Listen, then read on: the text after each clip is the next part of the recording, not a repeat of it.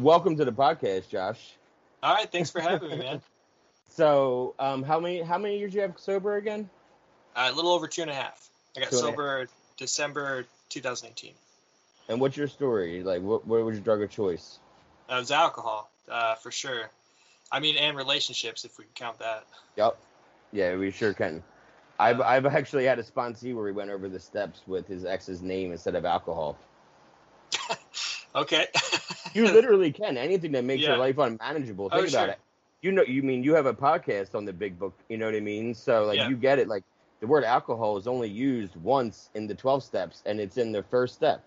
So, as long as you take out alcohol and put in anything that makes your life unmanageable, you can do the steps on that. Oh, sure. I did it with Facebook. Ended up cutting out Facebook completely because of it. But, yeah, I read the Recovery by Russell Brand, and he breaks down just everything that you can apply it to. He's just a fun book, but that my was sponsee and I are going through the steps that way right now. Nice. Yeah, I have that book.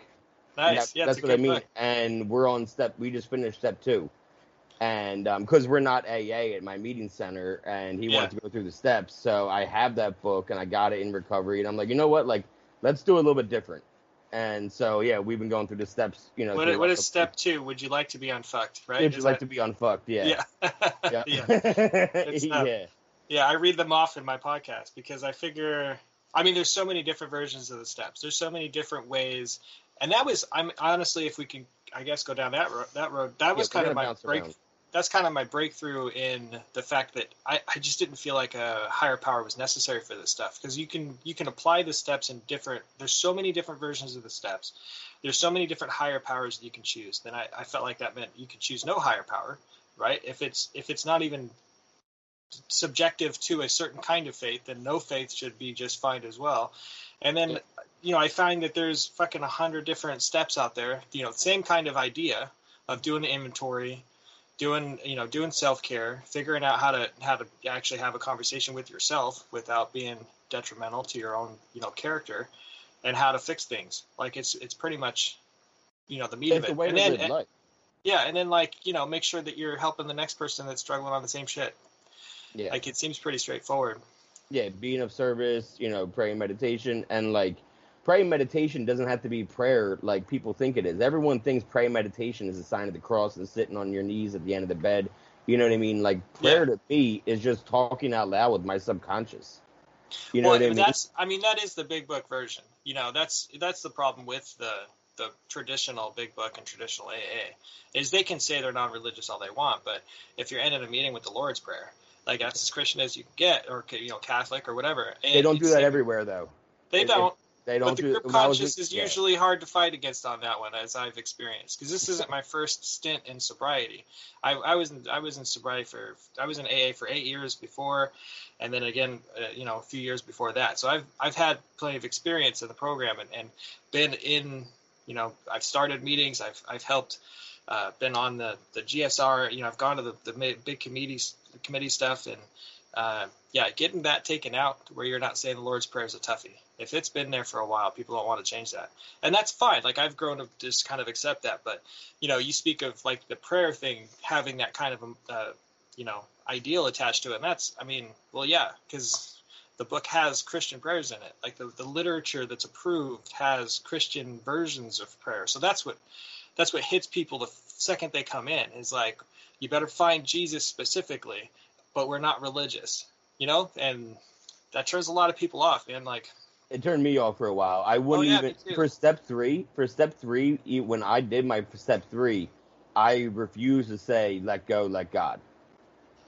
And my sponsor's like, what you come on, I need to hear you say let go and let God for us to just move on to step 4, which is a way more important step. Like, this is easy. I just need you to say and believe it. And I said, no, I won't believe it. Yeah, this is easy. I just need you to believe in God. I was like, I will lean into let it be so hard I'll get it tattooed on my arm. But I won't say let go and let God, but I'll say let it be, like the Beatles, because I connect more to that, and it's the same idea. And I'll commit to it so hard it'll be tattooed on my arm next time you see me. And he was like, fine, that is absolutely fine. Just do that. Yeah. So there it is. And It's right there. Let it be. Nice. So Yeah, I wasted that no kind time. of rigidity, that kind of adherence and strict rigidity, and not and like I get the whole sponsorship kind of process, right? Like you want to sponsor how you were sponsored if you can help it. I had the benefit of my sponsor who took me through this last time. He wasn't atheist or even humanist, but he was just non-religious. He was an religious guy. And so we went through the book as it's written, and I saw the importance of that, even though I wasn't going to really, get into the God stuff. But he let me fucking work it out. Every time a God thing came up, or every time a Christian thing came up, we talked about it. He talked about it from his kind of anti-stance, and I talked about it from like just trying to understand where they're coming from. Because belief is powerful, man. Whether you believe in God or not, like there's people that believe that they can run faster than somebody else. If they believe it hard enough, they're going to fucking run faster than somebody else. Like, it's just kind of how that works. So it can be applied to anything, whether you're, of a spiritual nature or not. So we talked about this stuff, and, he came away a lot less like vehemently against religion. Like, he came away just like, okay, like religion's fucking weird, but I don't have to hate it. Like, I don't have to have this resentment. Like, we worked through his resentment, and that did a lot for me, because he wasn't just like sponsoring me. Like, you do what I say and you're going to stay sober. If you don't, you're going to drink. Yeah. Like, he wasn't doing that. He was learning with me. And that's what I think the purpose of this is. It's like, yeah, I'm supposed to help the next person, but I'm not their fucking parent. I'm not teaching them in a way that's like, you better do this, or if you're going to fucking die, man, I don't know what to tell you. Like, that old school fundamental kind of process doesn't work for me. Luckily, it seems that even AA as an organization is kind of moving away from that. As the bottom raises and younger folks start coming in, the old folks, they can sit in that corner and be all upset that they, as upset as they want. But at the end of the day, people are staying sober despite all the bullshit they were saying you had to do. So, yeah, it depends on the area how many old timers are going to find that run a meeting or not. Yeah. You know what I mean? And by run a meeting, I don't mean they're a secretary or anything. I mean run the meeting over in the corner in their little like. Like the Muppets, the two guys in the balcony. Yeah. That's any old timer that they're sitting together, mumbling together, just talking shit. It'll be like a super positive meeting, and people will be sharing their experience, and he'll be like, I died twice before coming here. Life sucks. I'll tell you all about it. Yeah. It's like, dude, I'm sorry you went through that, but come on, man. Have you smiled since then? What the fuck are you doing here? Like, come on. Yeah. I go to, on occasion, there's, I like real old school fundamental stuff. I don't sit there and make fun of it. I try to learn from it if I can.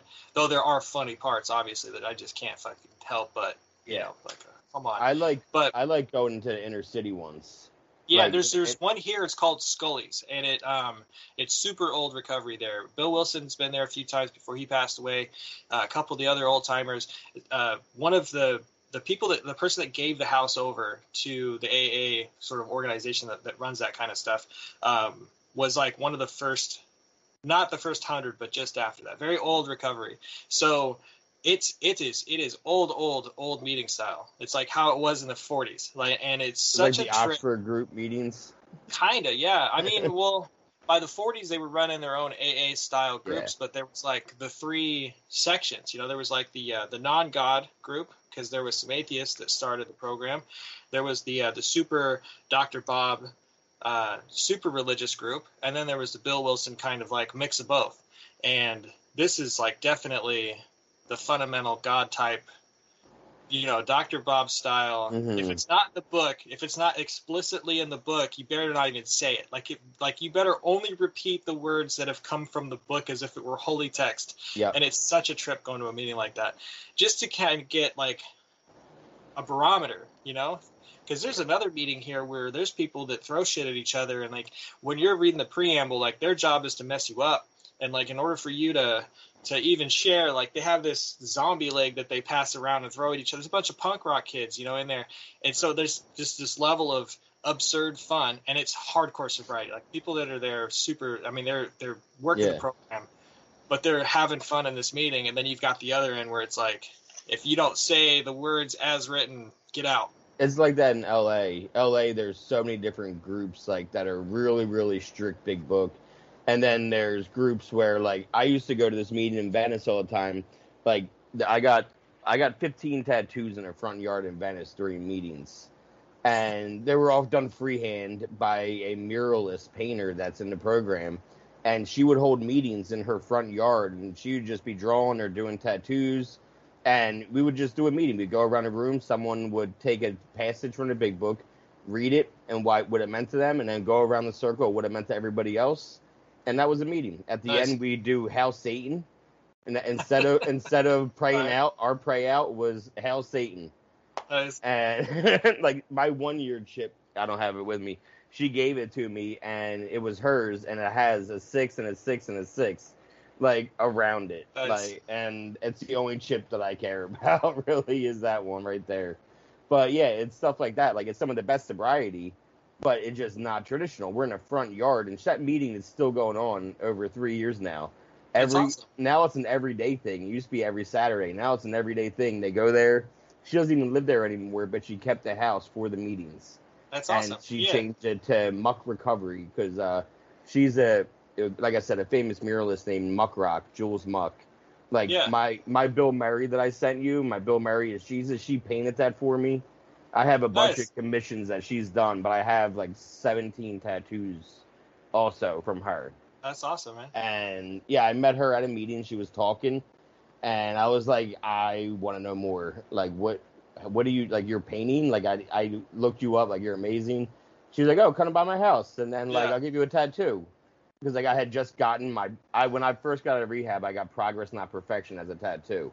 Like walking down the Venice Boardwalk, I was in LA, saw a tattoo shop, and that was like my mantra in rehab, in detox. And I was like, I need to get that. And then so she's like, oh, that's cool. You have fresh ink. I do tattoos for fun. I was like, okay.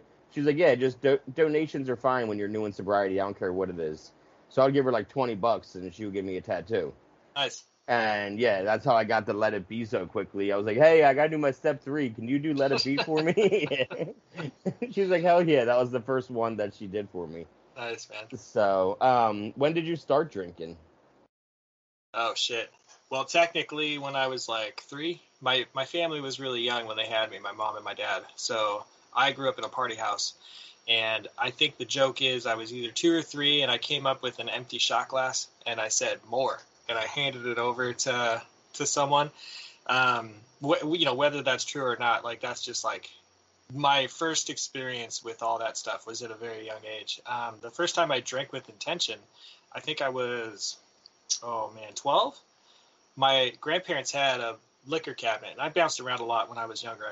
When my parents split up, I bounced between my mom, my dad, and my grandparents.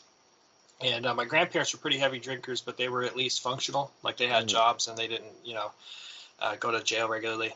And so I got into their liquor cabinet and found, most kids, I'm sure, who end up going down this road learn that they can take a sip off of everything, and it takes a while for those levels to start going down. So they were gone out doing something, and I got a couple sips in me, and I was like, oh, this is what everybody is talking about. Okay. And started doing that. I'd cop like a little buzz. I never got drunk off it, but I did get to the point to where the levels went down enough. I started to have to fill them up with water.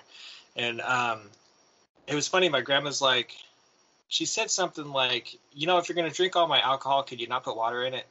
And I was going to say, like she knew right away. Like they're going to notice regardless. Like, yeah, it took a minute for her to get to that point, but yeah, her reaction wasn't like, "What the fuck's the matter with you?" It was like, "Hey, could you not, ruin? Yeah, could you not ruin my cream de menthe?" But it's really. I didn't steal liquor too. Captain and Coke was like my first drink at 11, and we would watch The Outsiders, my friend and I, and he would sleep over my house, and we would steal Captain from the basement, pour a little bit, and make a Captain and Coke, and yeah, we would get a strong buzz from it, and we enjoyed it. But I never wanted to put water in it because I figured then it would be more noticeable, as opposed to they would be like, oh, I don't remember the last time I drank. I was drunk. So I never wanted to like put water in it because I was afraid that would be more noticeable because of the taste would be so different. Yeah, well, I only watered the rum. I didn't water the rum. Okay. That's what they drank, the rum and Cokes. They lived on that shit. So I only watered like the mixed drink stuff. But they had a friend over and they figured it out. Somebody who didn't drink rum and Cokes, and so the jig was up. But it was shortly after that. It wasn't very long after that, maybe 14 or 15, that I got my first drunk. And it was at a small party with some friends. They had 151, which was, pure nightmare fuel for somebody first drinking. But man, all I remember is like that hit, that feeling of like warmth spreading all over my body. And it was a girl that had given me the drink that I was having a hard time talking to. And then all of a sudden I didn't have a hard time talking to her. And, I just felt so comfortable all of a sudden. And that's the biggest thing I remember is like, oh, I feel really comfortable with this. I don't feel so anxious anymore. I don't feel so out of my element. I didn't go after it hard after that, but I definitely, that feeling stuck with me. So when it was time to drink, I was all about it. And so is that when you really took it out of hand? Or you were just somebody who partied, or? It was a little more of just somebody who partied, because I was still living out in Sandy with my grandparents. And then when I moved back to Portland, because that's the kind of area that I lived in, Portland, Oregon, I met like this whole crew of just dirtbags that were just dirtbaggy like me, and we went at it pretty hard. I had gotten drunk a couple times with the help of my father, who thought, as long as you're drinking at home, then that's fine. So he'd buy me alcohol every once in a while, and that was a different kind of drinking than what I ended up doing with my friends. That kind of drinking was, we'd get up in the morning, hungover, barely able to move, with the full intention of, the only cure for this is to get more alcohol. And then to go out, I'm 17 years old, going out there, we're trying to find whoever can buy us some more liquor. Yeah. That was our whole mission. And, it didn't matter if we worked or not. If we worked, then while we were working, someone else's job was to make sure we got alcohol. Yeah. And they'd be there before whatever I was doing closed. Wait outside the store for the homeless guy. Give him an extra $5. Yeah. Whatever it took. Or if we could, we'd steal it. We couldn't steal hard stuff, but we did plenty of beer runs as kids. Mm-hmm. And then when the drinking got to a point where that was like our lifestyle, we started just sort of migrating. It became like little nomads taking over living situations. I didn't know how to connect with people. My parents were fucking basically sociopathic with me. Like, they barely acknowledged my existence unless it was of a direct reason. My dad had forgot. My mom and my dad split up. My dad would forget my birthday. He'd forget that he made plans to come see me. So I had that kind of abandonment bullshit to deal with. My mom went down a different road. She got super heavy into meth and just couldn't be bothered with me. And then my grandparents were, they were stable, but my grandpa did not know how to talk to a fucking 14, 13-year-old kid. He'd get real drunk and he'd say real derogatory shit to me.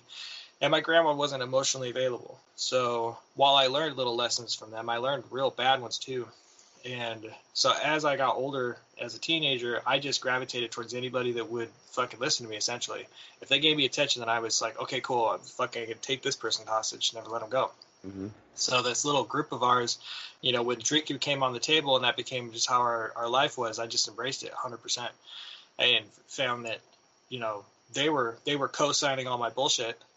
So as much as I was needing this alcohol now to feel normal, like it became my new normal, they were feeding into it by upping the ante. It was now a contest to see who could outdrink each other. It was just a part of our daily life, was to just go out and get more alcohol. So did any of them resent you getting sober? Like, I know people I partied with growing up, like, when I told them I'm an alcoholic and I got sober, they were like, you're not an alcoholic, I could outdrink you, and I'm not an alcoholic. Yeah. So this was back in high school. It's a long time ago. They resented me for a very vastly different reason. Okay, you'll get to that, maybe. Yeah, they resented. I mean, our drinking got to the point to where, blackouts were regular. This kid that I got real close to, him and I had like just this off and on again thing. Like, when we were sober, we were best friends. Like, we were right on the same page. And then when we were drinking, it was like, I didn't like violence, so he was always pushing that button, trying to get me to fight him. And but at the same time, like, he was really comfortable around women. He was really good with women. He was really good with other people. He's very outgoing, very gregarious, good-looking dude.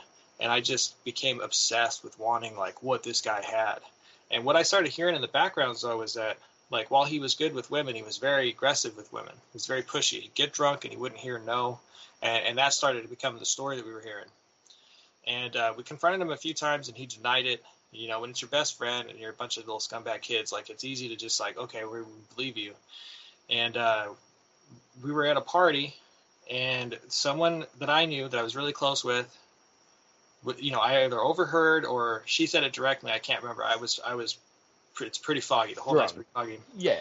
We were at a birthday party, and she said something along the lines of, "It's okay, he was drunk."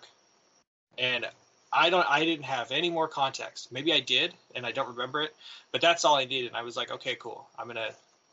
It's over. It's go time. So I waited till he wasn't paying attention, and I stabbed him. I decided I was going to just end things. I was going to take his place. My brain was so fucked up at that moment. Like, there's stories where I was like pacing in front of him, and I was like talking to myself, and I just was like muttering, and I was talking to different voices, and like just completely on a whole other level. And I remember briefly thinking, if I do this, if I kill this guy, then I can just take over and everything will be fine.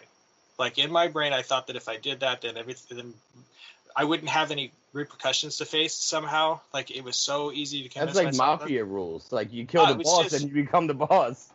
Yeah, or schizophrenic shit. Like, I don't know, man. It was it was obviously not sane. It was obviously not normal. Well, I mean, you were drinking hard every single day. Your brain wouldn't be right. Lots of LSD, but despite all that, like, I wasn't doing anything to fix any of the issues that were swirling around inside my head.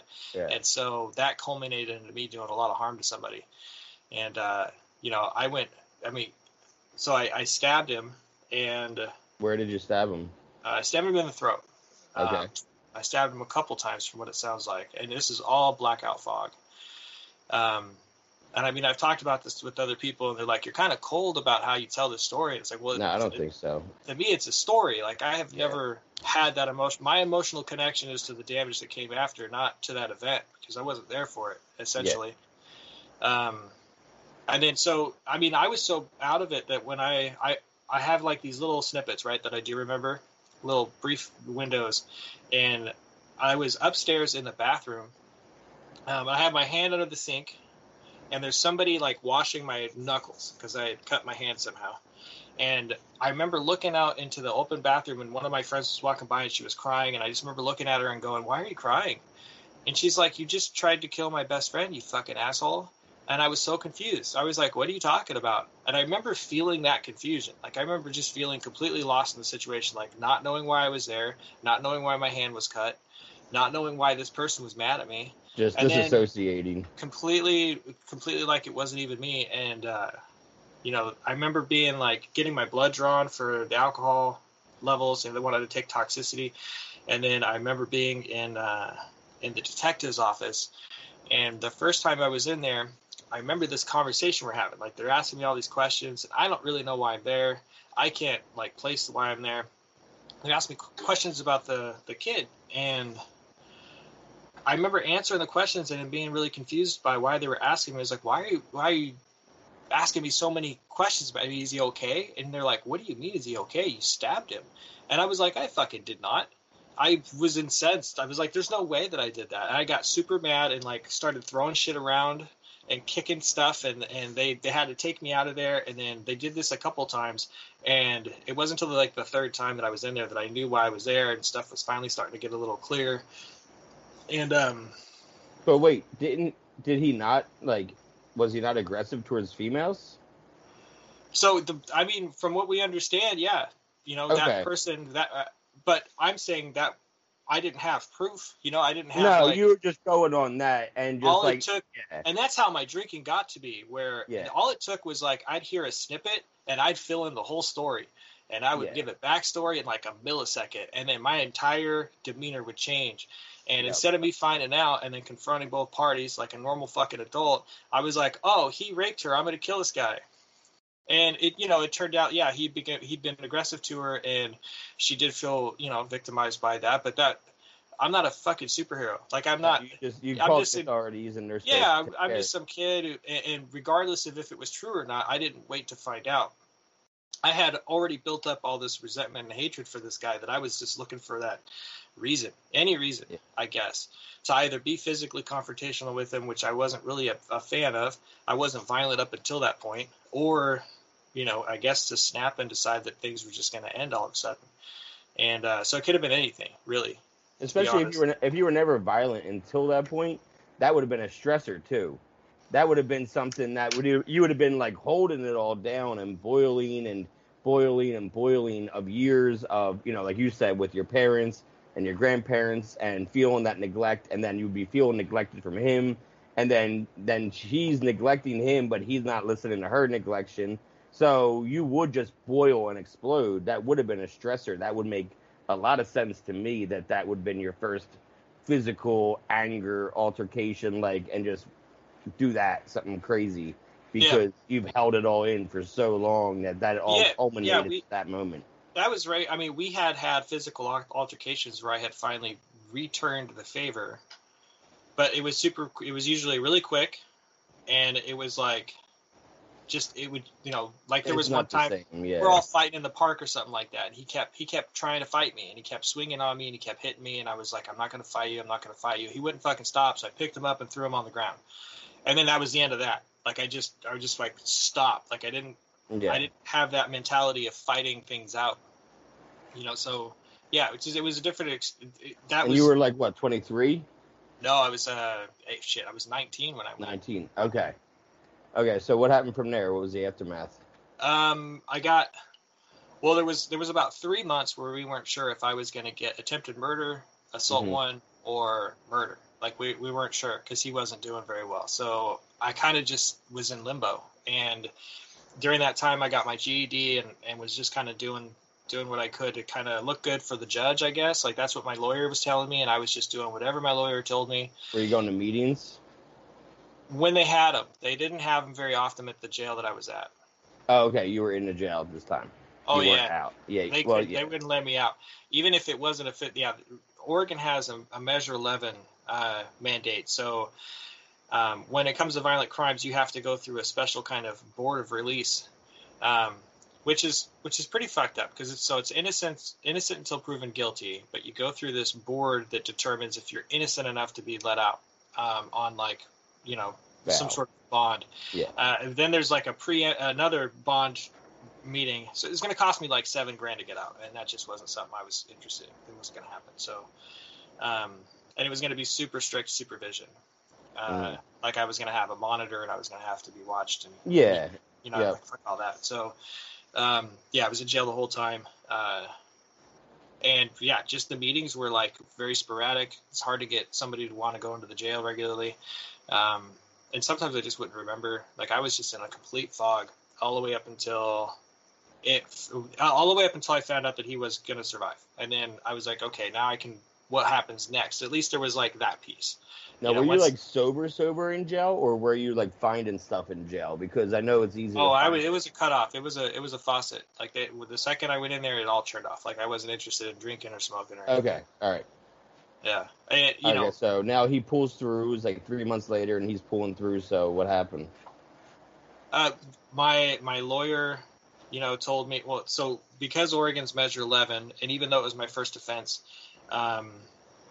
my interest was, I just wanted whatever was the most reasonable. I wasn't trying to like get out of anything, but at the same time, I didn't want to take it to trial. So I was looking for something quick, because I didn't want my family or his family to be put through anything else. I just wanted to, let's get on to that next step. So my lawyer was kind of a voice of reason in saying, don't just take guilty right now. You'll end up with 15 years, and it's day for day, and you'll be almost 40 years old when you get out. Like, is that really the life that you feel like you deserve for this, when you could have the opportunity to do good outside? Like, he was really good at convincing me to at least try to get a reasonable sentence. So that reasonable sentence ended up being 7.5 years, day for day,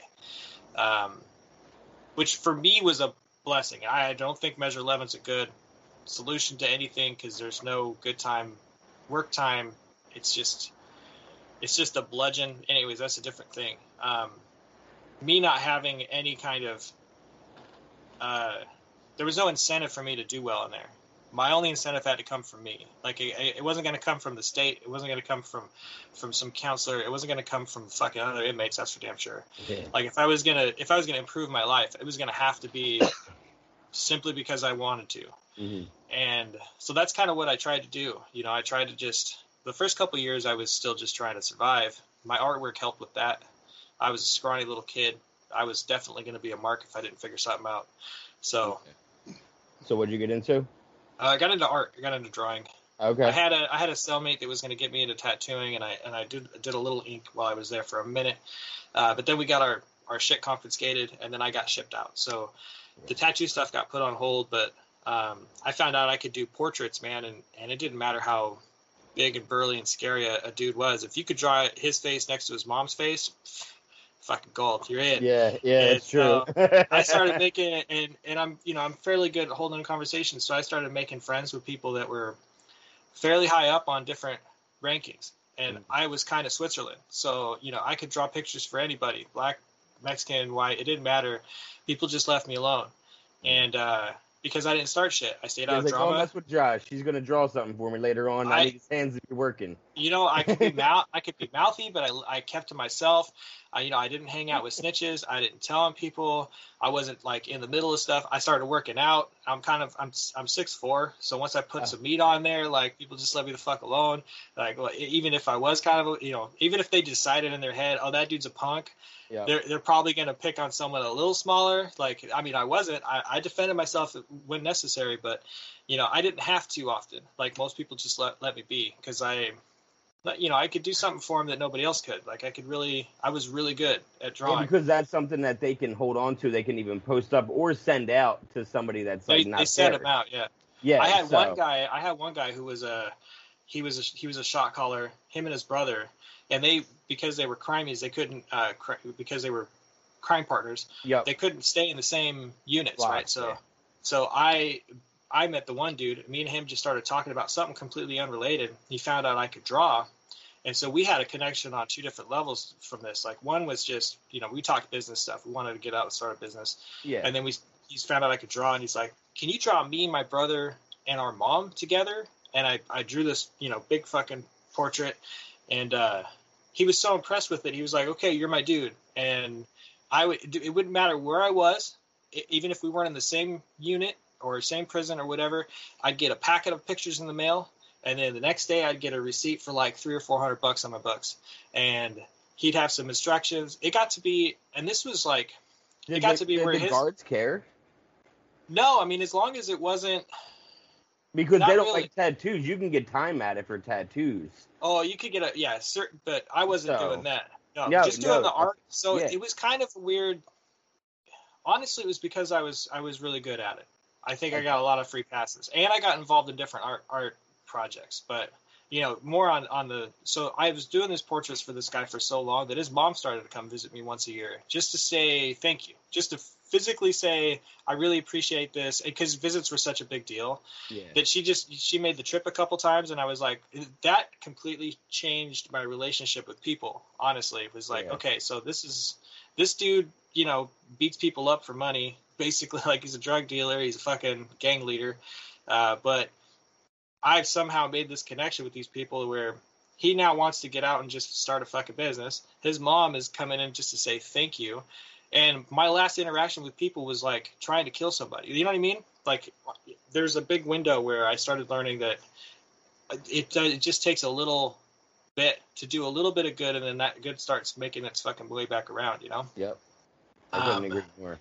But the guards, so it's actually funny. So the more I drew, the more I started getting opportunities in there to apply my artwork as like a job and work with faculty and staff members, as well as the convicts that were in there and their families. And there was this one prison I got moved to where they had a whole creative arts department. It was like I learned how to airbrush, I learned how to woodwork, I learned how to oil paint, whatever I could get my hands on. Because I was like the Andy Dufresne of your jail. I mean, I had enough talent on paper. When I showed the guy, he's like, yeah, come in here. Whatever we had a little shop that we sold our stuff to, and that would fund our little shop. So whatever I made had to be sellable. Yeah. But he's like, you can do whatever you want. So I start messing around in there, and then while I'm doing that on the side, I'm still making cash doing portraits and stuff. Well, this guy comes and he shows me this coffee painting that somebody did. They'd accidentally spilled some coffee, and then he tried making, it was okay. He did like some rudimentary stuff, and it fucking light bulb went off, and I was like, oh, I can do that.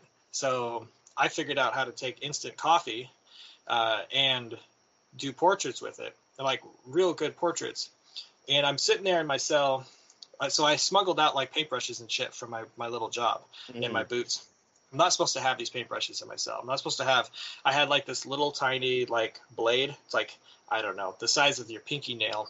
Yeah. That I was using to cut the hairs on the paintbrush so that I could customize my brush and clean up the edges, because paintbrushes are all irregular when they're cheap. Yep. So I'm in there. I just fixed this brush. I was just using it. I had the blade out. I had the brush out on my little counter, and I was looking at my painting because when you're all up close to it, you can't really see it. So I set the painting down, and I was over by the door. And I had this timed in my head with my normal guard. So I knew that I could do this for 2 hours before the guard did another round. And I'd have to kind of clean some stuff up and then wait for him to walk by and then bust it all out again. Well, that guard was on vacation. I didn't know that. So we had a new guard doing just random cell checks. Just popping doors to scare the shit out of people. And I'm over by the door. My door pops. I'm like, well, fuck, here we go. Like, there's no way I can explain this. And the dude comes in. And he does a little quick lap, but he sees the blade. His hand goes to it. He sees the painting. He looks back at all the stuff that's on the table, and he's like, I'm going to need you to explain to me what's going on here. And I told him, well, I'm using instant coffee. I used the blade to help cut the brush. I know I'm not supposed to have this stuff. I understand it's going to be a write-up. And he's looking at the painting, and he's like, you fucking painted that in here? And he just wouldn't allow his brain to really connect with that. And then he's like, man, you just keep doing what you're doing. I have a weird relationship with art. Like, it was definitely a big reason of my survival in prison. So I have a connection with it that's different, but yeah. I've tried a few times to get back into it since I've been out. And it's just, I even got into tattooing. I don't know if you could see. Yep. Yeah. Like, I did that on myself. Oh, that's awesome. And then I just was like, okay, well, tattooing's cool. I'm never going to do that again. Like, it's just my brain's weird like that, man. No, but the coffee creative painting, writing, that happened for me. Like, I wrote 2 screenplays.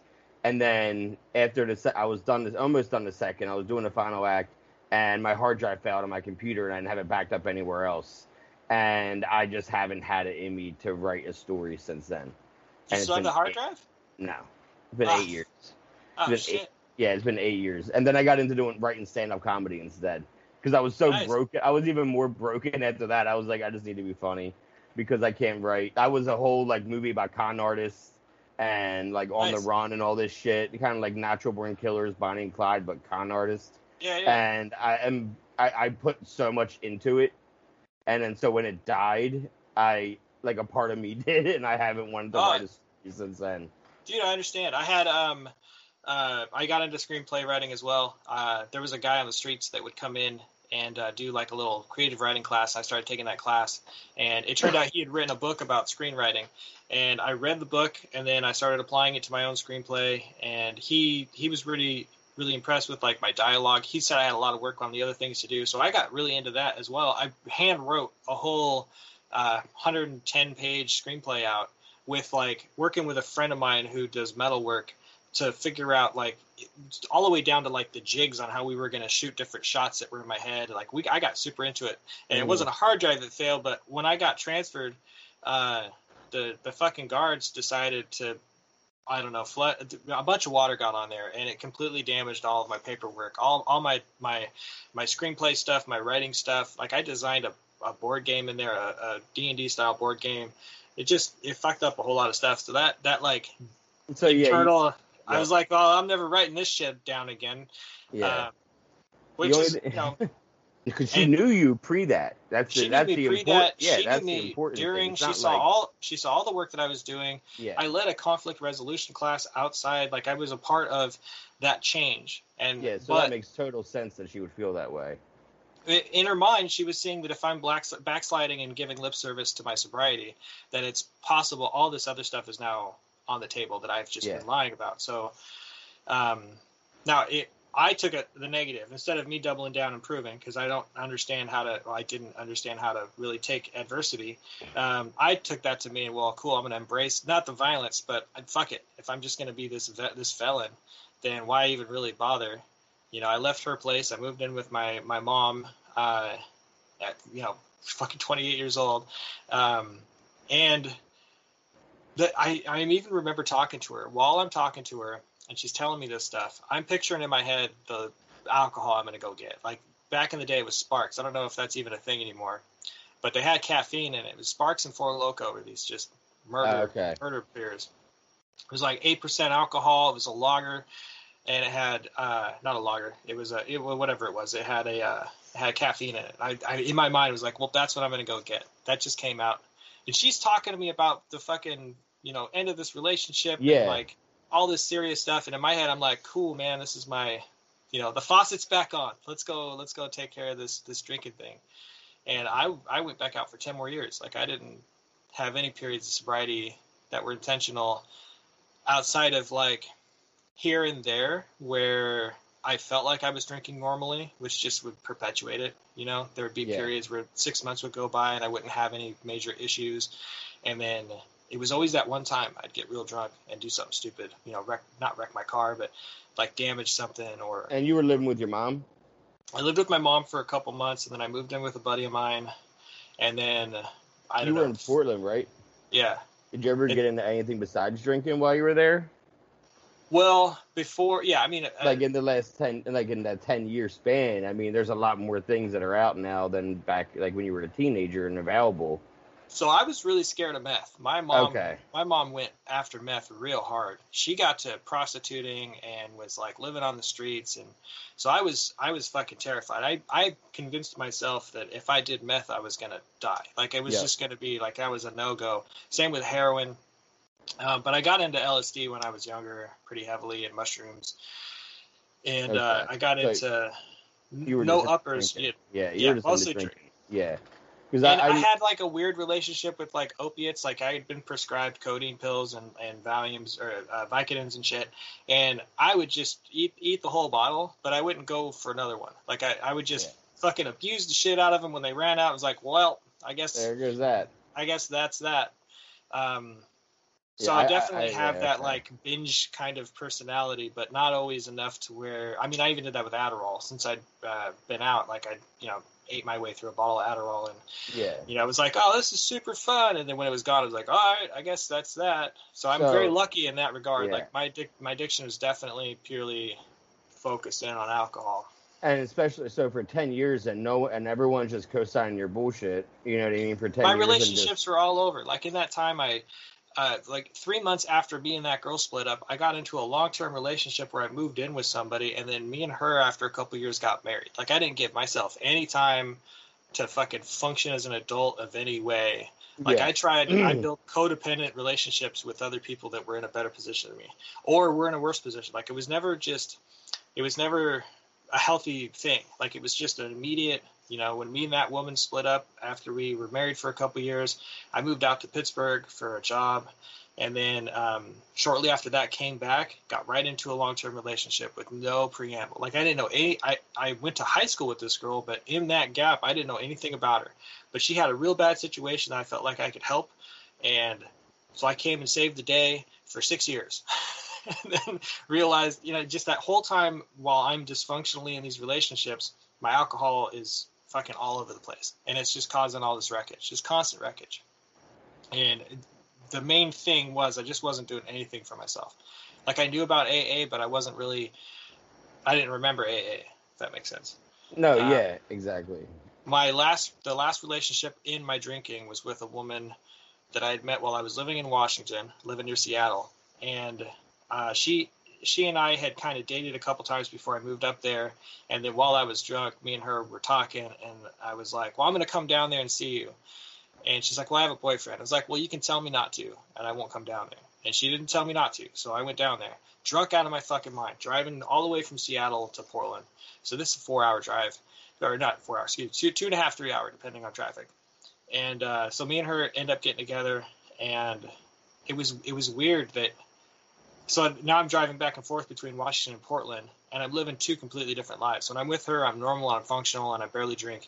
And then the whole time that I'm not there, I'm drinking like it's a part-time job. Like it's just something I couldn't live without. Yeah.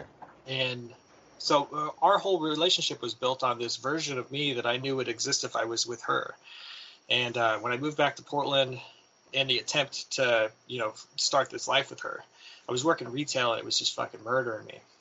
It was a store manager position, so I was making really good money, but I was also working sometimes 120 hours. Like there were times I was sleeping in the parking lot because we were so short staffed, and I was fixing broken stores, and I just couldn't handle it. And ended up quitting that job, and that put me in a financial position where I had to like leave my apartment and move in with her. And we weren't quite ready for that yet, but you know, that was my choice. Like I can continue to just kill myself at this job, or, you know, I'll do that, but at the same time, like it's going to kill me. So we move in, and my drinking ramps up real quick after that.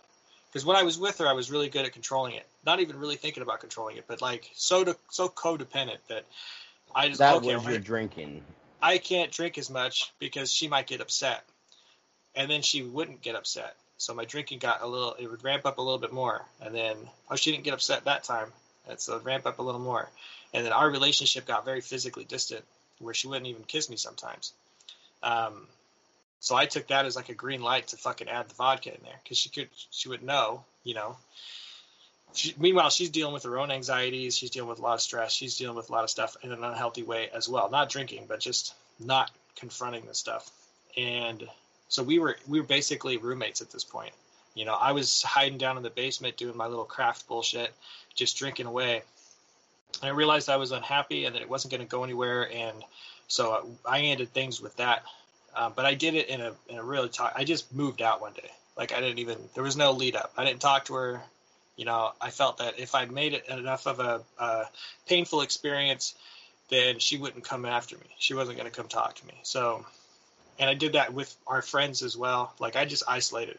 I like made this mental note in my head. I was like, okay, the 12th, I don't know if that was the day, but the 12th, I'm cutting it all off. I'm going to go move out to my grandparents because now they're snowbirds. There's nobody out there. They're living in Arizona at the moment for, you know, a few months. So I go out and take over their house. I mean, I call them, of course, but yeah. So all the while, my drinking's tripled. You know, I'm drinking a fifth of vodka and a half case of beer every night. Like it's without fail. I wake up the next morning, I'd be in a real bad place, real uncomfortable, and tell myself I wasn't going to drink. I was going to give myself a rest. And by the time I got off work, the closer I got to that liquor store, the you know, that changeover in dialogue, like, oh, I feel okay. Like I survived today, I'll survive tomorrow. And I'd get there, I'd throw the cap away and just go to town. And it's not like I would even be doing anything. I would just be standing in the kitchen in my work clothes, drinking my way through a fifth of vodka in probably an hour and a half, and fucking starting arguments on Facebook. Like that was my life for the last couple months. And I don't remember what led to it, but I watched some video on this woman who had convinced her boyfriend to kill himself. And it's a fucked up documentary on this whole situation where, you know, this woman definitely did a lot to convince this guy. And he bought a generator and he put it in his car. And that's how he did it. He cranked it up and got the exhaust tubes. And that stuck in my head. And, you know, I didn't really know it like actively, but I knew that I was getting to a point to where I was isolating enough to where I could do my own version of this. No one will come look for me, so I won't have to worry about suddenly waking up like brain damaged. Like I would not wake up. And so I got to the point to where I had isolated everybody. Nobody was reaching out to me. It was like a fucking Tuesday. It was a weekday. I got home and just made the decision. I'm going to kill myself today. And it was like this night and day kind of feeling. Immediately before that, I was feeling like completely broken and helpless, and like nothing was ever going to make anything better because like just life sucks and everything's awful. And then, okay, I got drunk enough where, okay, this is going to happen. And there was like this full feeling of peace that washed over me. Like everything about me just calmed down because I wasn't going to have to worry about bills. I wasn't going to have to worry about hurting people's feelings. I wasn't going to have to worry about working on myself and being a better person. Like none of that mattered. And once that happened, there was like a sense of purpose where I was just kind of doing the plan that I had in my head of, you know, hooking this hose up to this car and getting it all rigged up. And the whole time I'm like asking myself, are you sure about this? If there's enough if there's a convincing no, I was kind of testing my own brain here. I was like, okay, If there's a voice inside me or outside me or wherever that says don't do this, I'm not going to do it. And that voice never came. So, still in my work clothes, I got in my car, I hit start, and I went to sleep, fully expecting that I wasn't going to wake up again. And, lucky for me, the car was a piece of shit. After about an hour, it overheated and shut itself off. So I woke up with just a really awful taste in my mouth, smelling like exhaust, and the whole car was fogged up. And I just remember, it was pretty immediate. I felt sober. I woke up. I know I wasn't. But I woke up, I looked around, and I said out loud, well, fuck, I guess I have to go to a meeting and get a counselor. So I sent my boss a text message and was like, hey, man, I'm not going to make it in today. I just tried to kill myself. I should probably go talk to somebody about that. And he sends me a message there's there's the 3 dots for ever. Yeah. How do I respond? And then the message after that was like, okay, do what you got to do. Because I also it was such a quick. My brain could be pretty quick sometimes, so it was pretty quick. My brain knew. I knew. Okay, if I was just willing to kill myself, then I need to not be willing to kill myself. And I'm not really sure that I'm at that point yet, so I better tell a bunch of people. And so I told them, I called my friend, and I was like, hey, this is what just happened. I need to tell you so that I don't, so that I know that I'm not going to do this again in a few hours. I failed, but I need to make sure that my mentality has changed around this and that I actually want to live. And then I saw a counselor. I told her all about it. She was really weird. This is counseling's just a weird thing, man. The first thing the lady says is, well, I think I should call the police. And I was like, why would you call the police? I obviously don't want to kill myself right now. I just need to talk to somebody about it so I can feel safer that I am past this. If you call the police, they're going to make me go to inpatient, the 72-hour watch. I'm going to probably have to go to a psych eval after that. I'm going to lose my job. I'm going to probably lose where I'm living, lose my car. Do you think any of that's going to be helpful to somebody that feels like life's not worth living? And she's like, oh, okay, that's a good point. I can't believe I had to make that to you. Why are we having this conversation right now about whether or not you should take everything from me? You should be mandated reporter. She doesn't have to call the police. She's a mandated reporter too. I just couldn't believe that was her response. And I was like, look, I just needed to tell somebody so that I felt like I was doing my part internally. This wasn't even for you. This is for me to tell you I did this. I don't want to do this.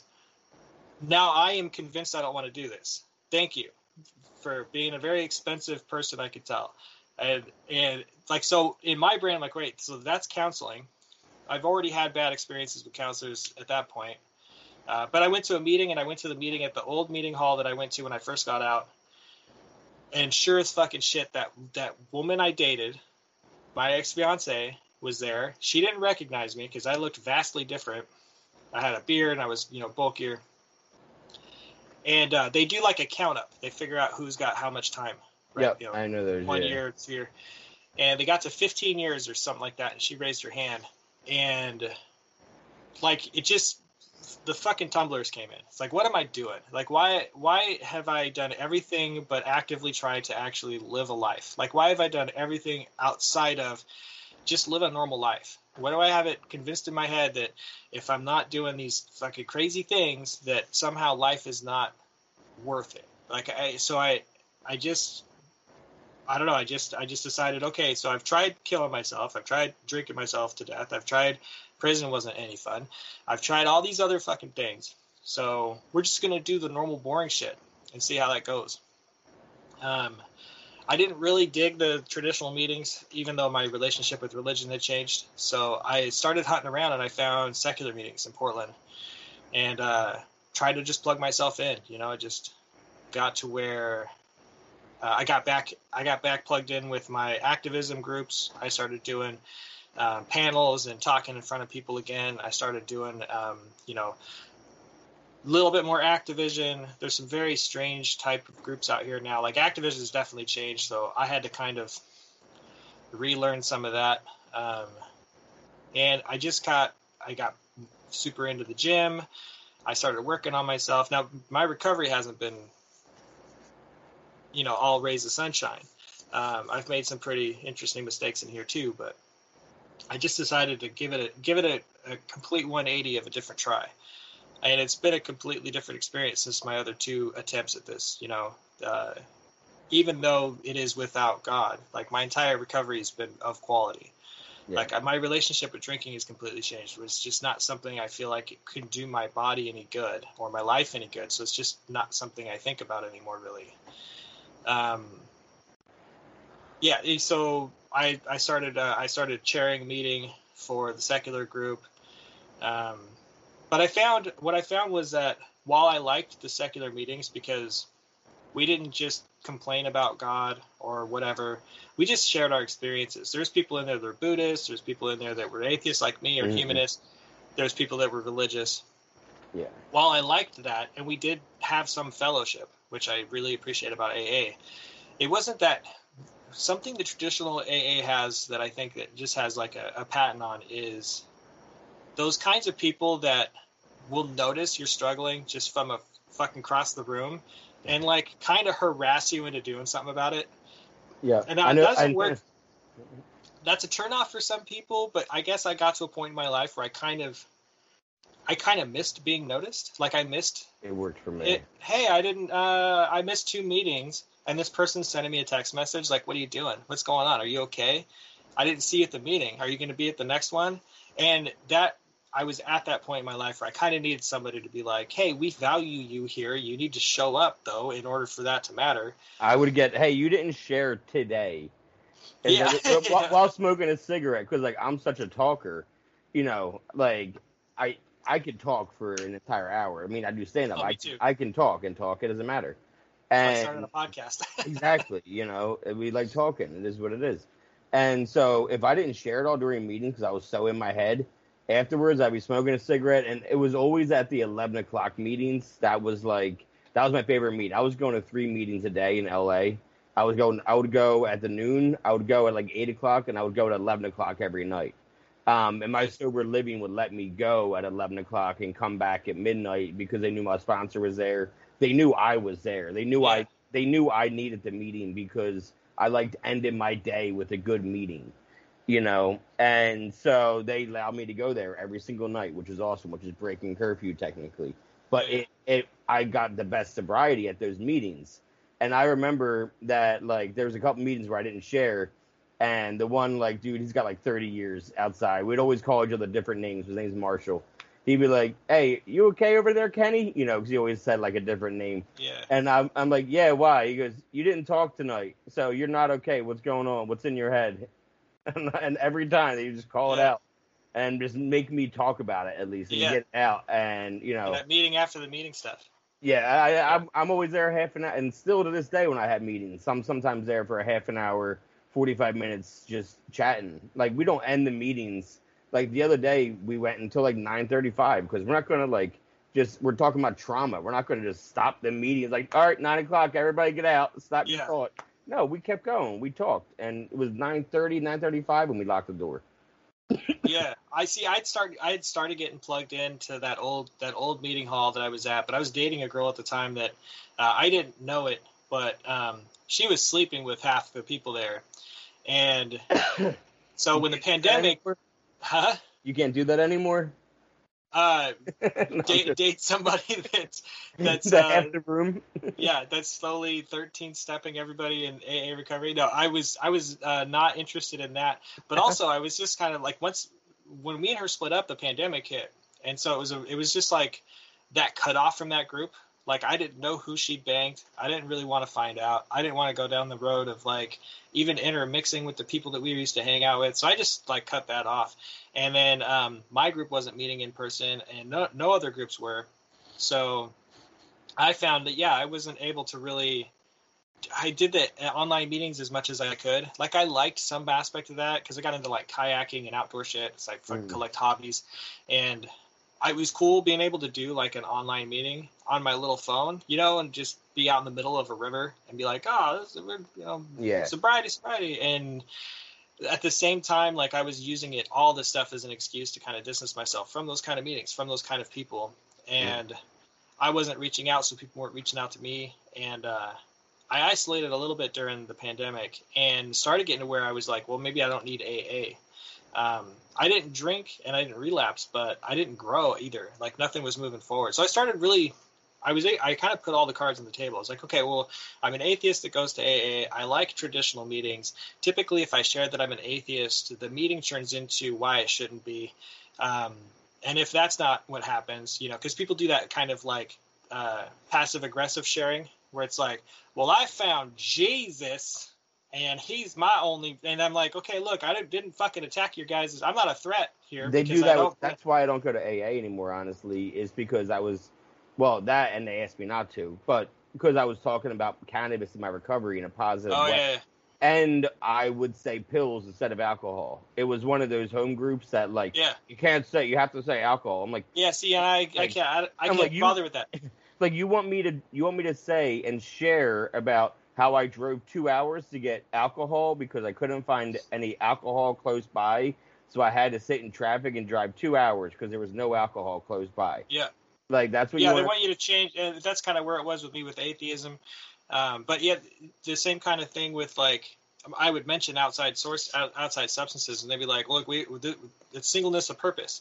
And I'm like, well, don't tell me that, and then have me read Bill's story, and you know, talk about his pill addictions, because multiple people had either addictions to morphine or they had addictions to pills. They used sedatives, heavy sedatives mixed with alcohol. And like, if they weren't even perfect in their sobriety. I mean, was it Dr. Bob was so miserable, or which one was so miserable, like 15 years in, that he had to write the 12 traditions? That was Bill. Yeah, he was just miserable. Oh, his depression was real. Now that's different though. His depression, he was the type that needed to constantly work through his depression, and he was learning that AA wasn't going to help him with that. So he wrote a lot of literature that ended up helping people as a way to help him through his depression. Now, when he passed away, he had dementia, and he was begging for a drink, and people use that as a reason why AA is not going to, you know, AA doesn't work because even the founder, well, the motherfucker was suffering from dementia. You ask for a lot of weird shit when you're dying while not really capable of understanding where you're at. But there was, in early AA, Dr. Bob, you mentioned that guy, he was a proctologist. So he had a surgery coming up, and he had the shakes so bad. He's like, I'm gonna have to cancel the surgery. He's like, you can't cancel the surgery. Like you gotta be able to do, you know, for whatever reason he had to do the surgery. So they fed him liquor before the surgery so that he could calm his shit, and he could go in and do the surgery. And then he came out and he finished his recovery. You know, he never drank again. But there is all that kind of stuff, and that's where like the sense of it being kind of culty comes in. And I started kind of bucking up against this. Like, I would talk about this early AA stuff. You know, there was 2 atheists that helped write the Big Book. There was one that it was more atheist agnostic, and they ended up finding some kind of spirituality. But the other one maintained their atheism, and they started a whole group of AA that was all atheists. They wanted to make the book about more of the psychology, the moral psychology of the book. Like, there's all this history. And I would talk about that stuff, and people would come after me, depending on what meeting I was going to. Some traditional meetings didn't care, but some of them, you know, they'd come after me and like, we don't really want to talk about that kind of stuff because it'll, you know, it could confuse the newcomer. Yeah, that's. And I was like, so it's going to confuse the newcomer for them to find out that the people that created this program were human? Like, why would it confuse them? Like, why would it? It makes me feel even better, like more connected. Like they can fuck up too. They're just normal dudes. Yeah. This whole program happened on accident. It just happened because a very dysfunctional group of drunk people came together and made it happen.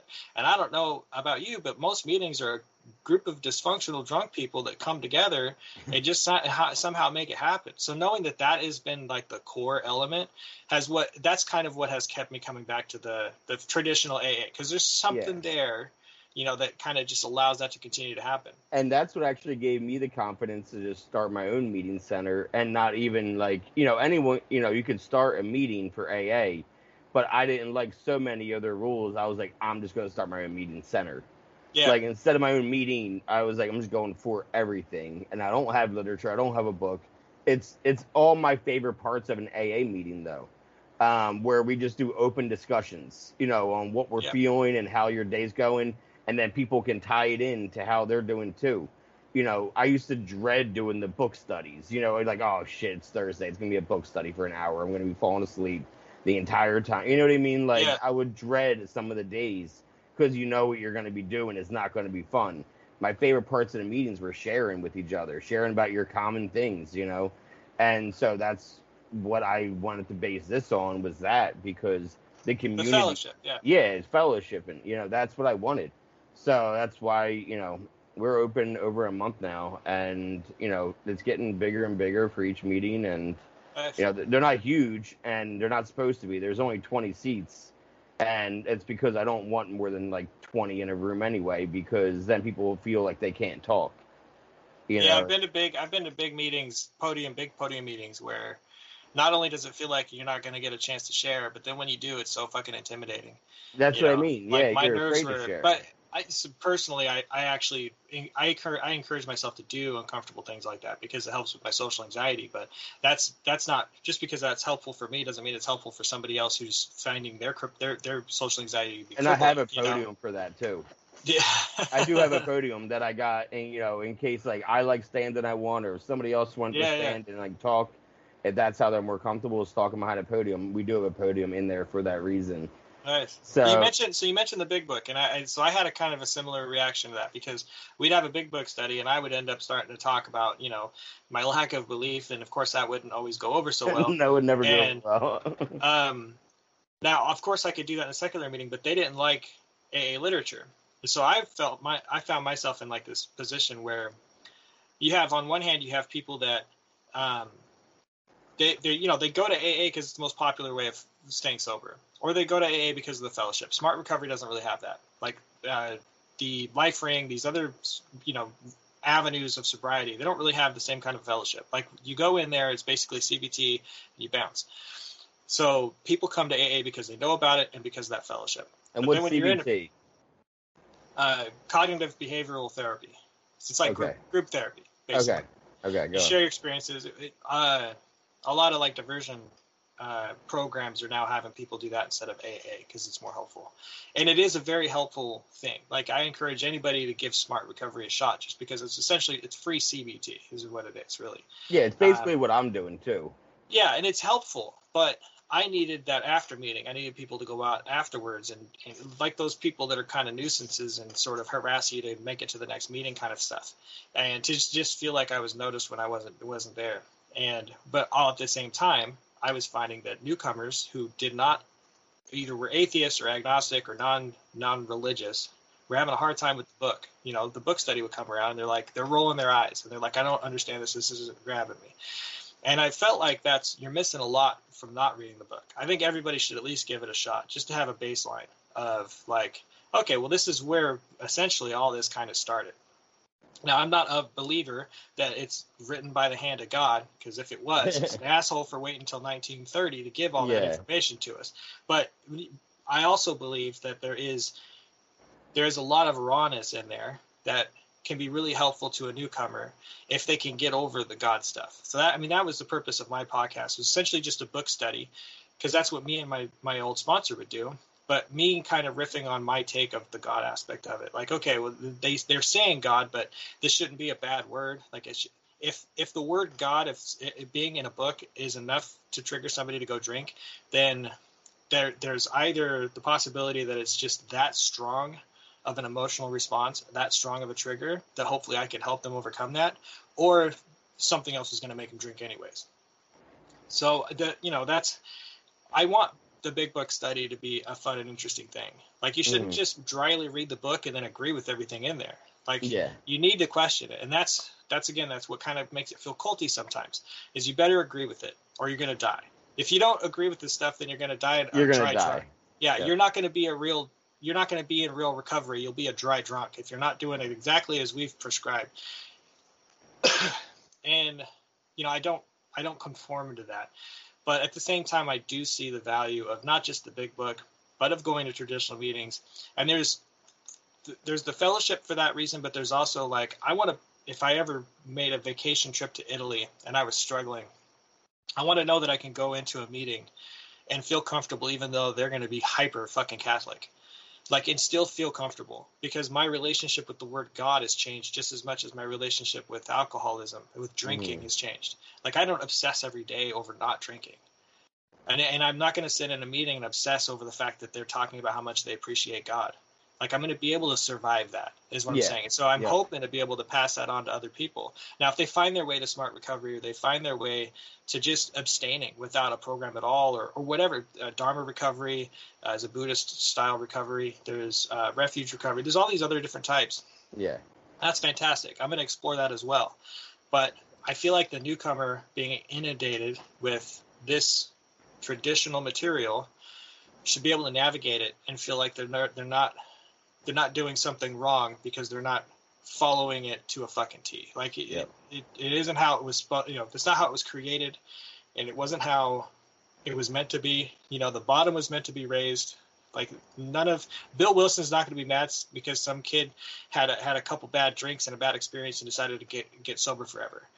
Like, as much as the old timers get upset about that, oh, you didn't fucking go to jail and you didn't kill 2 people in a car accident. Well, you didn't earn your seat. Like, that shit's got to go. That's got to go.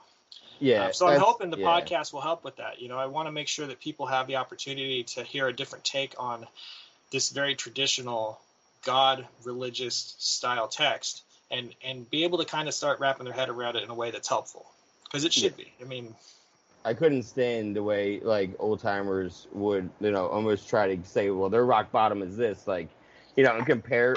And so I finally, like, when I started feeling more confident, I'm like, our rock bottoms are the same. Everyone has the same rock bottom. Yeah. Like, it's the day you surrender. You can be sober. It doesn't matter. Your rock bottom is not getting sober. Your rock bottom is when you're surrendering, saying, I don't know how to live my life as a human being. How do I become that? How do I get what you have? Absolutely. Because like, when you're sober and you're still not working on yourself and working on a program, you're still falling. It's not, you don't start growing again to get out of that well you're falling down, to get out of rock bottom, until you start working on yourself. Yeah. Because we're all drinking or using because we're broken in some way and we're trying to fill that void. So now we have to be humans and adults and just figure it out without the substances, because the substances weren't the answer. They were just distracting us from finding an answer. Yeah. Yeah. Well, yeah. The rock bottom is when you finally decide that you're going to actually start recovering. Yeah, the day you surrender. The day you surrender to the program, or the day you surrender to a higher power, whatever you want to call it, Yeah. That's like, There's plenty of people that have reached a different rock bottom in sobriety, absolutely, because they stopped doing that work.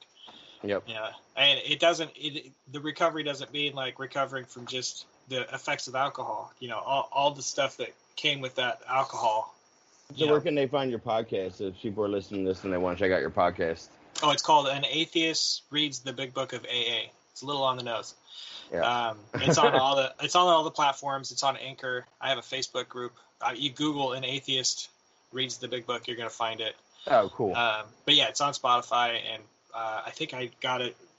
It's not on Podbean yet. I haven't started an account with that. It's on Castbox, Google, Apple. It's on all the major ones. But you can Google it and find it. And I'm on Twitter, An Atheist in.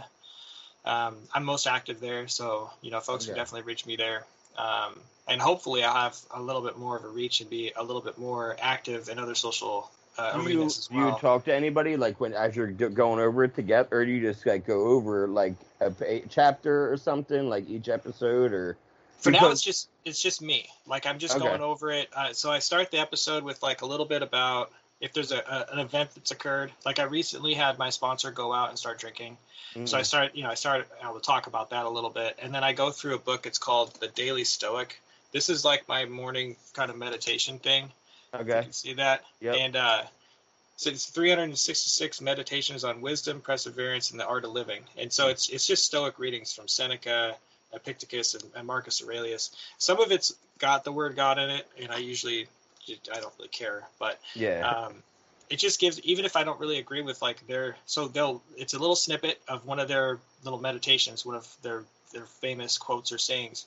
And then it's a little paragraph or two from the authors and their kind of take on what that means. And sometimes I don't necessarily agree with that, but it always gets me thinking about something a little different. And so I start the episode with that, and then I go right into the reading. And I don't just dryly read the book. I stop pretty pretty frequently, honestly, Mm-hmm. and go over either my thoughts on a certain part. Like Yeah. when they mention the word recovered with an ed, I mentioned that. Like, look, in the book, they felt that this was their they thought they were going to be fully recovered as long as they did this. Like, and if you say that word in a meeting, and you're going to you're potentially Somebody. going to get kicked out. The problem is that they say it like 17 times in the book. They say the word recovered because that's what they felt. They felt they were recovered. They had so much faith in this program. They felt they were never going to drink again, so they felt they were done with that. They were recovered. It's not until after, the next generation of AA folks got a hold of it, and they're like, oh, we're in active recovery for the rest of our lives, and they made it this, like, you better drill that part down. But the original members were like, okay, well, we figured it out. We're not going to drink anymore because we found this program. And honestly, when people ask me what my belief system is, if I don't have a God, that's what I believe in, is the fact that these people got together. They told themselves they were recovered because they believed that this program works for them. They had so much faith in the long term of how this program worked that they could feel recovered. Like, that's where my belief in this comes. I guess there was a quote unquote higher power. So yeah, I've been in meetings where I've said the word recovered and people have given me that sidelong look, and I'm like, yo, it's in the book. It's in the book a lot. It's not just one time. It's in the book a lot. So I mean, you could be mad at me, but No, mad and at the book. I didn't know that. I didn't know it was in the book. I need Oh, it's in there. if I knew it was Yeah, in the, like, now that's sticking right here for next time. yeah. Yeah, because I love knowing that. It's in Yeah. there a lot. It's in there a lot, and it's in there for that reason. It's not in there because I mean, that's kind of so. Are you That's the like kind of person that you like to say things that is going to, like, not trigger somebody, but like get a reaction to where you can teach, like, a teachable moment? Like, not anymore. do you say recovered to get the reaction though? Not to get the reaction. I try not to. I But try not have to you? be I try not to be. Oh yeah, in the past, Okay. sure. Okay. Yeah, my relationship with that stuff has definitely changed. Okay. I try my best not to instigate. Now Okay. that doesn't mean I succeed. I'm not perfect, but Yeah. no, I try not to. If I do share that, now there are times where if I feel like somebody's saying something harmful in a meeting, that's just like find God or die kind of shit. Yeah. I'm gonna react to that in a way that, like, I try to keep it without being obvious if I can help it. But I try to remind, like, hey, I'm an atheist. I'm in recovery. This is my story. And I come from that place so that other people can hear just at least another side of it without attacking that person. But it always comes across that way. Everybody always feels attacked. It's like you know what I mean? it's kind of a passive aggressive share Sure. to kind of condescend them, but passive aggressively condescend somebody because you're trying to be respectful. But at the same time, you want to make sure that this newcomer knows that they're not a piece of shit. Yeah. And they're not just going to die just because they're not going to say God. Yeah, like, sorry. there are other ways to go about this. So you get some hope. And I think that's good because that's the whole point of a community meeting, is that you hear different perspectives. You have the person that needed Jesus or they were going to be dead, and you have the person that needed to be furthest away from Jesus as possible, and then you'd be alive. Yeah, well, someone will come up to me after a meeting and ask me. It almost happens. It depends on how religious the meeting is, but almost every time someone will come up to me and be like, so you haven't found God yet, huh? And it'll always be the yet. Like, they'll always throw like a little thing in there, and they'll start challenging my belief, and then they'll ask me why I don't believe, and blah, blah, blah. And I'll usually end it, like, we'll have a little bit of back and forth, and I'll be like, the difference is I haven't gone up to a single person after any meeting and asked them why they believe in God. And I haven't challenged a single person at any meeting on why their belief isn't going to work for them. Yeah. That's the difference. And if that's the type of thing that happens when I do believe your version of this religious experience, then I don't want that. That's not what I don't want to have. I don't think I want to believe in a deity that requires its foot soldiers to constantly drill into other people that they better believe or die. That's just not how my brain is going to work. I wouldn't want to support that anyways. But that's the biggest, like, I guess, the biggest difference. Like, I might speak from my own experience, but I'm not going to try to do it in a way that's like, you all are stupid. Like, I'm not going to start the meeting or start my share with like, well, you guys believe in a thing that doesn't exist, so that's, I don't try to do that. Now, a younger me, that was the difference. I was very, very, a very agitating kid, man. I was a very shitty, non-believer. But that doesn't mean that that's not how it comes across. That doesn't mean that sometimes I don't throw a little heat on there if I feel like someone's being really harmful, to somebody else's recovery.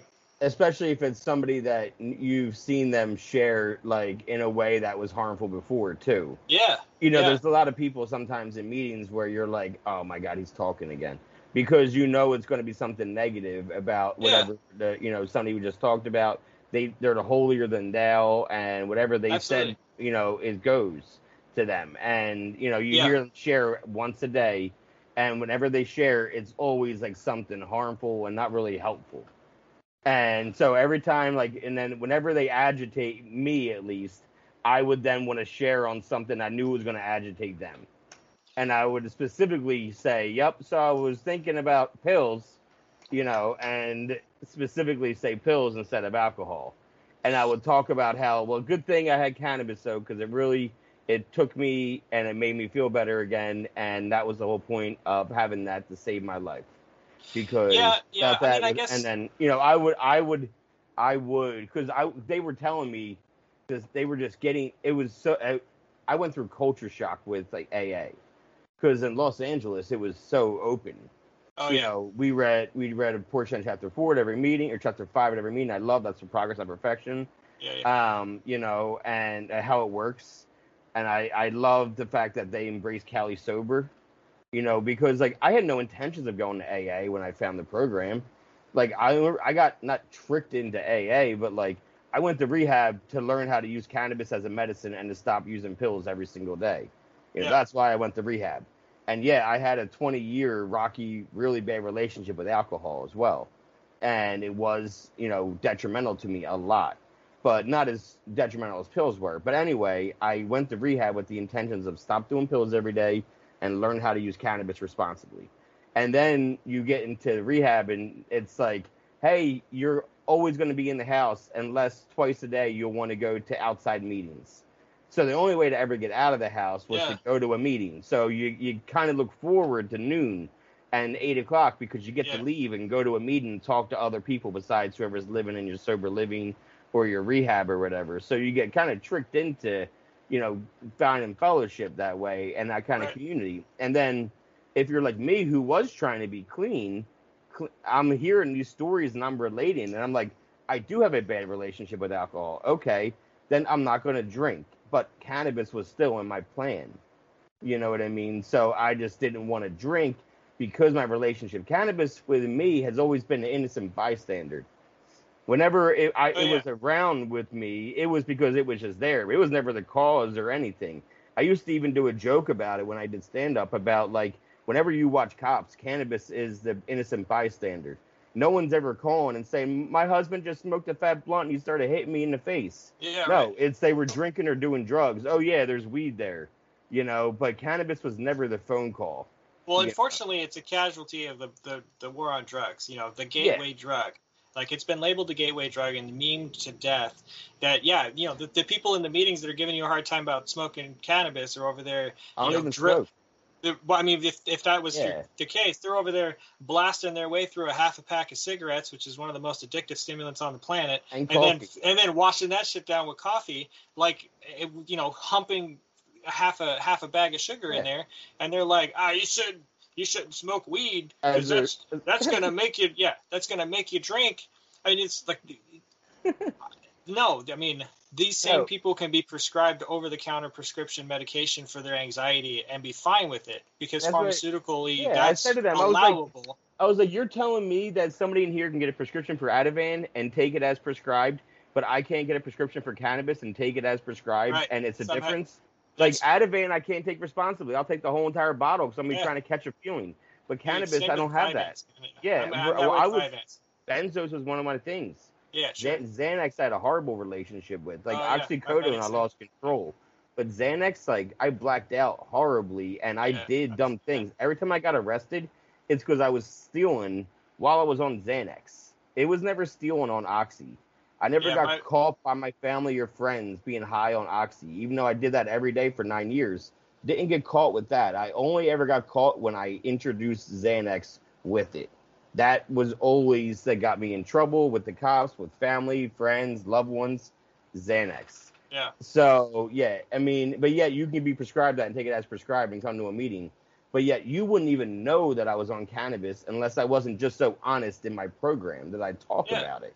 So you're upset that I'm just honestly talking here, and you got sober in 1965, and cannabis was different then, and you called it weed, and you can't smoke it because you don't know how to smoke it. All right, I'm then sorry. the DARE program in the 90s, like the war on drugs has done so much harm to something that can definitely help a lot of people. Like the only reason why I don't smoke is because it is a gateway drug for me. I would be smoking it not to help with anything because my anxiety is manageable now. Like I'm managing those things. Yeah. I'd be smoking it to get high, so I don't do it.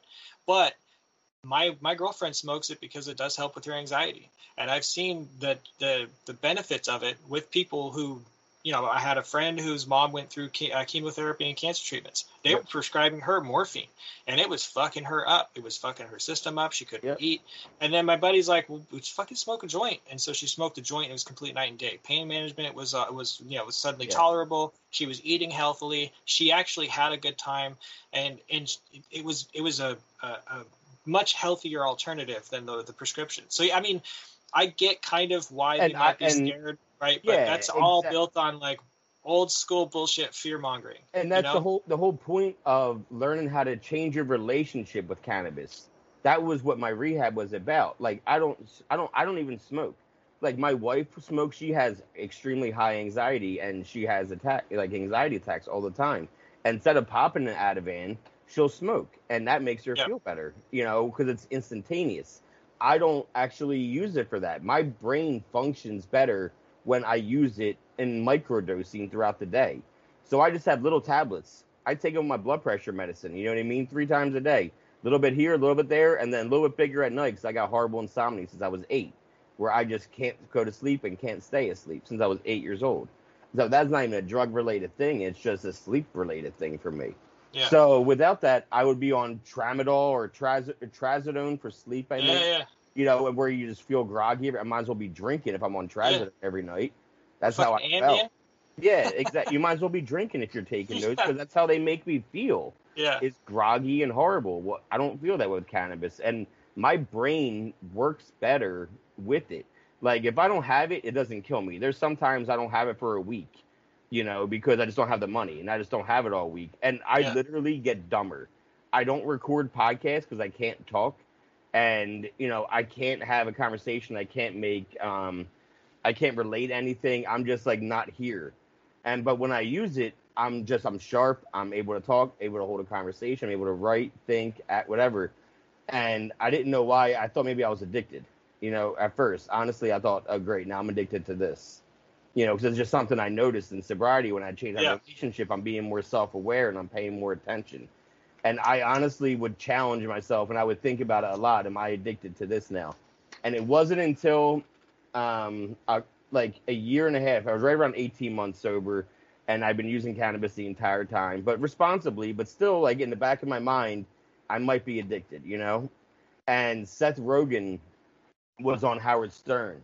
And I remember it vividly so well. Howard said, hey, Seth, you smoke every day, all day. Like, are you addicted? And he was like, are you addicted to your glasses, Howard? And he was like, what are you talking about? He goes, I need these to see. He goes, yeah, and I need this to think. Without that, my brain is all foggy, and I'm not sharp. I can't write. I can't really even talk or have good conversations. So I use it throughout the day because it helps my brain actually process and think, and it makes me who I am. So, you know, asking me if I'm, addicted to it is me, like, asking you if you're addicted to it. Just because you can't see my brain doesn't mean it's not a muscle that needs some help. Just like your eyes need help or something needs help, this needs my help. And I was like, that's it. That's how I felt. And I needed an explanation that made sense, that I wasn't an addict and that was just medicine that helped my brain function, because without it, it's foggy. Yeah. Well, I mean, addiction really comes down to, is it making your life unmanageable? Yeah. Is what you're doing making your, and that's why, like Russell Brand can apply that to anything. Like, you're not, I mean, you could watch porn every day, but is it getting in the way of your relationships? If it's not, continue to watch porn every day. Like, there's no reason to make. I did. Not the full one. No, I watched an episode with somebody who was sober from watching porn for about 18 months now. Yeah, I haven't watched that one yet. I watched most of the one with the pastor. Okay. And then I watched the first couple, like, beginner ones, like the lady that had the 4 kids that was sort of just abstaining. Yep. Yeah. Yeah, But yeah, that not the doesn't. porn. But yeah, I mean, yeah, Abstain doesn't work because she texted me the other day. She went out again. So abstain doesn't work, as you know. You know what I well, mean? it For can. anybody, it can. I know folks that It's are. tough. I know folks that are they just have I chosen not to. I mean, you get to the people like Penn Teller, who has a lot of things to say about AA himself, even though he's never participated in it. And there's people that can quit, but and that's well, why I actually, keep the coming whole back to things like AA, man. It's like, yeah, you can quit, but it doesn't mean you're making progress. Like I quit, and for a time while I was in recovery, I just wasn't doing any meetings or anything, but I wasn't finding myself growing as a human. And AA allows me to do that. I'm Smart Recovery. You might be interested in that because they don't care if you smoke weed or eat weed or whatever it is that you do there. No, well, that's But why I there's, started my own. there's other ways of doing this that promote. For me, being in recovery is just free. It's free fucking access to all kinds of mental health care that I don't have access to because I can't afford it. I mean, Smart Recovery is a CBT meeting. You've got, AA for your fellowship and like group therapy shit. Like you got all this kind of access to it. And that's the part that's missing. People can abstain and that's fine. But if they're not doing anything beneficial for themselves, it doesn't have to be a meeting. But if they're not doing anything, then that's where they get the dry drug from. They're just somebody who's not drinking. Yeah. They're still an asshole. That's fine if that's working for them. But if their life is continuing to stay unmanageable, right, then there's other things they need to look at. Yep. That guy, he was in the middle of the country, middle of nowhere, trying to stop watching porn. And so meetings aren't like in a city. You know what I mean? If you're not in a city, there's not like a lot of, especially for Sex Anonymous. Oh, you can't go to just regular meetings as a sex. You can, but you can't really share. You can't really start talking about that stuff. And then SA meetings are weird too. I've been to a couple of SA meetings, and that's a tough one. That's stopped because AA and CA. Those were his two meetings that helped him. CA, Cocaine Anonymous. Yeah. Yep. Yeah, those two meetings actually were the meetings he went to regularly because they were every day. So he could do 90 and 90, and he could actually learn something. He just had to say alcohol. He's like, I just had to say alcohol instead of porn. So, but all the behaviors were the same. He goes, everything was the same. I couldn't believe how much I related. He goes, the only difference is, their bodies had been, through a lot. My body had, he was addicted to porn. He wasn't addicted to sex. He was married the entire time. But, in that marriage, she like shut off the computer from him. You know what I mean? He couldn't do anything with the computer. He was stealing cash from his restaurant that he was working at to buy magazines. Yeah. Because he was that hard up to watch porn. Yeah. And that's the insanity, and that's the disease. That's the life's unmanageable. You're stealing from your that job. dopamine. Yeah. Yeah, exactly.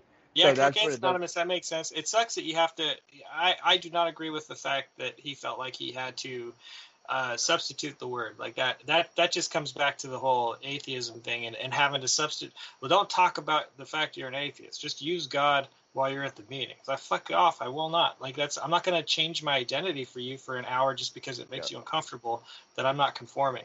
And I hope he finds a meeting or a support group that allows him to actually be authentic in who he is and say what he's addicted to and not be judged because there's fucking rules that nobody talks about. And I talked to him about that, and he said the nice thing is I'm 18 months in now, so I don't need a meeting every day, so I can hit the SA meetings and actually talk and chair a meeting and feel like I'm contributing and being a secretary, because now he has some time and now the COVID's lifting, so there's more meetings popping up again. So he's able to actually hit, the one meeting a week that's SA and feel good for the week.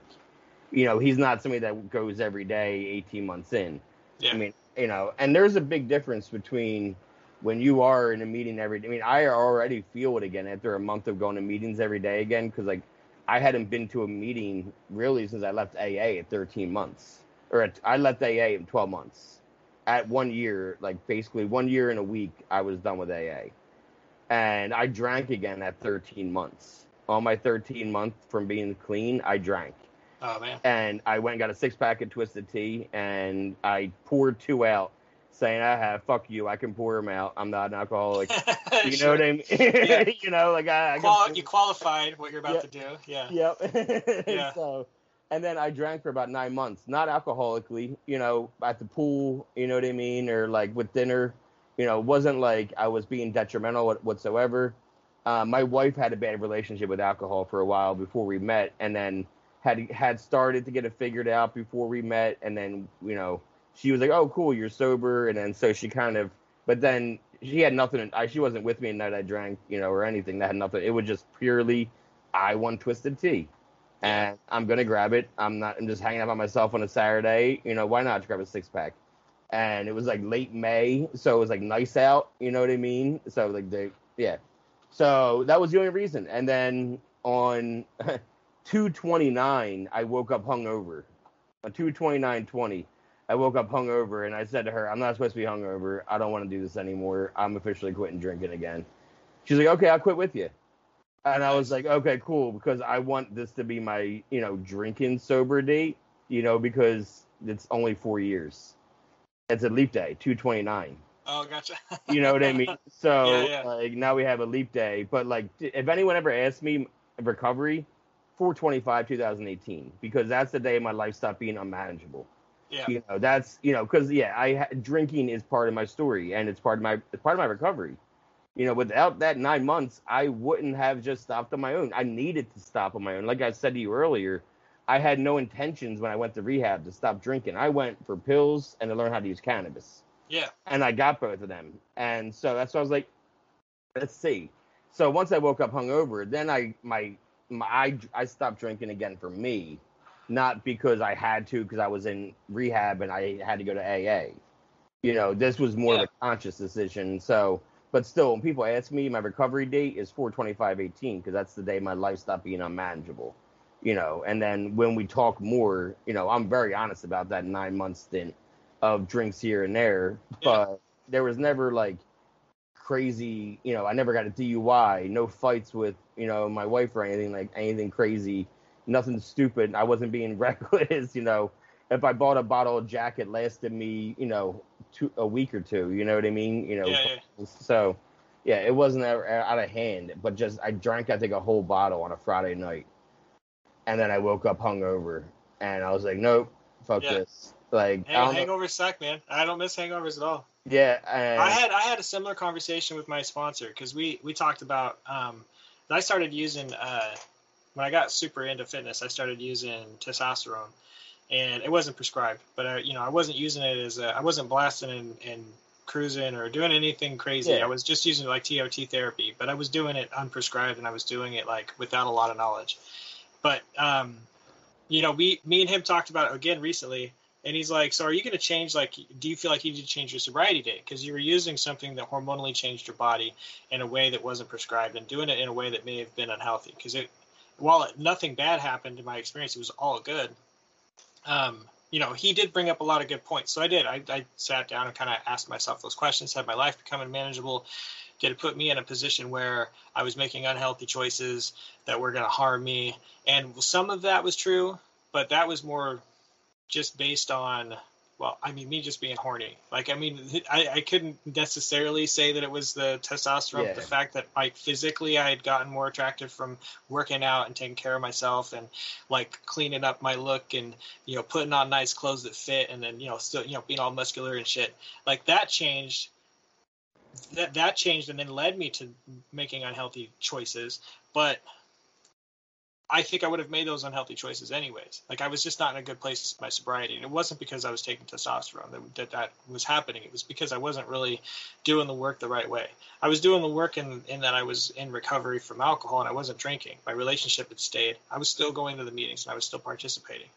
But relationship-wise, like, my thinking was unhealthy in some ways. Yeah. And that had more to do with shit I had to take care of with my counselor. And I did. I got into counseling. I started working on that stuff. And while I was still on testosterone, and those behaviors started to change. So, but it was good that somebody questioned that. Like, I hadn't really even considered that. I hadn't really put that up against the metric to decide, okay, well, does this count? Do I need to change my sobriety date? Do I need to even bring this up in conversations? And I don't usually, but it's still good in recovery. Especially being if self-aware of anything is good. Yeah, if you do decide to start using cannabis as a way to manage and maintain, it's good to just take a couple, like after 6 months or something, kind of put that up against the light and see if it holds weight.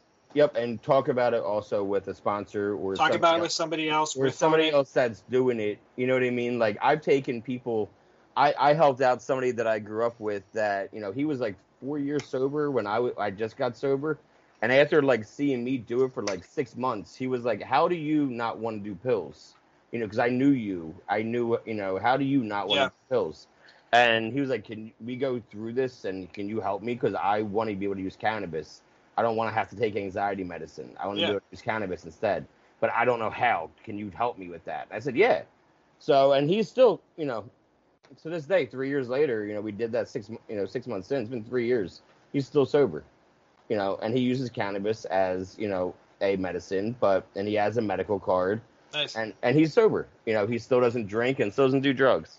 That's awesome. So it all depends on how you're doing anything, you know, and what your mindset is and your confidence. And as long as you're being self-aware and talking to other people, that's what's important. When you're holding it in and isolating, that's when we start, you know, spiraling. Just as long as you're not doing harm to other people, man. Yeah. Or yourself. I appreciate you spending some time, a lot of time, you know, chatting about your story and all that. Yeah. You know, so, you know. I just realized, man, we burned through a couple hours there pretty quick.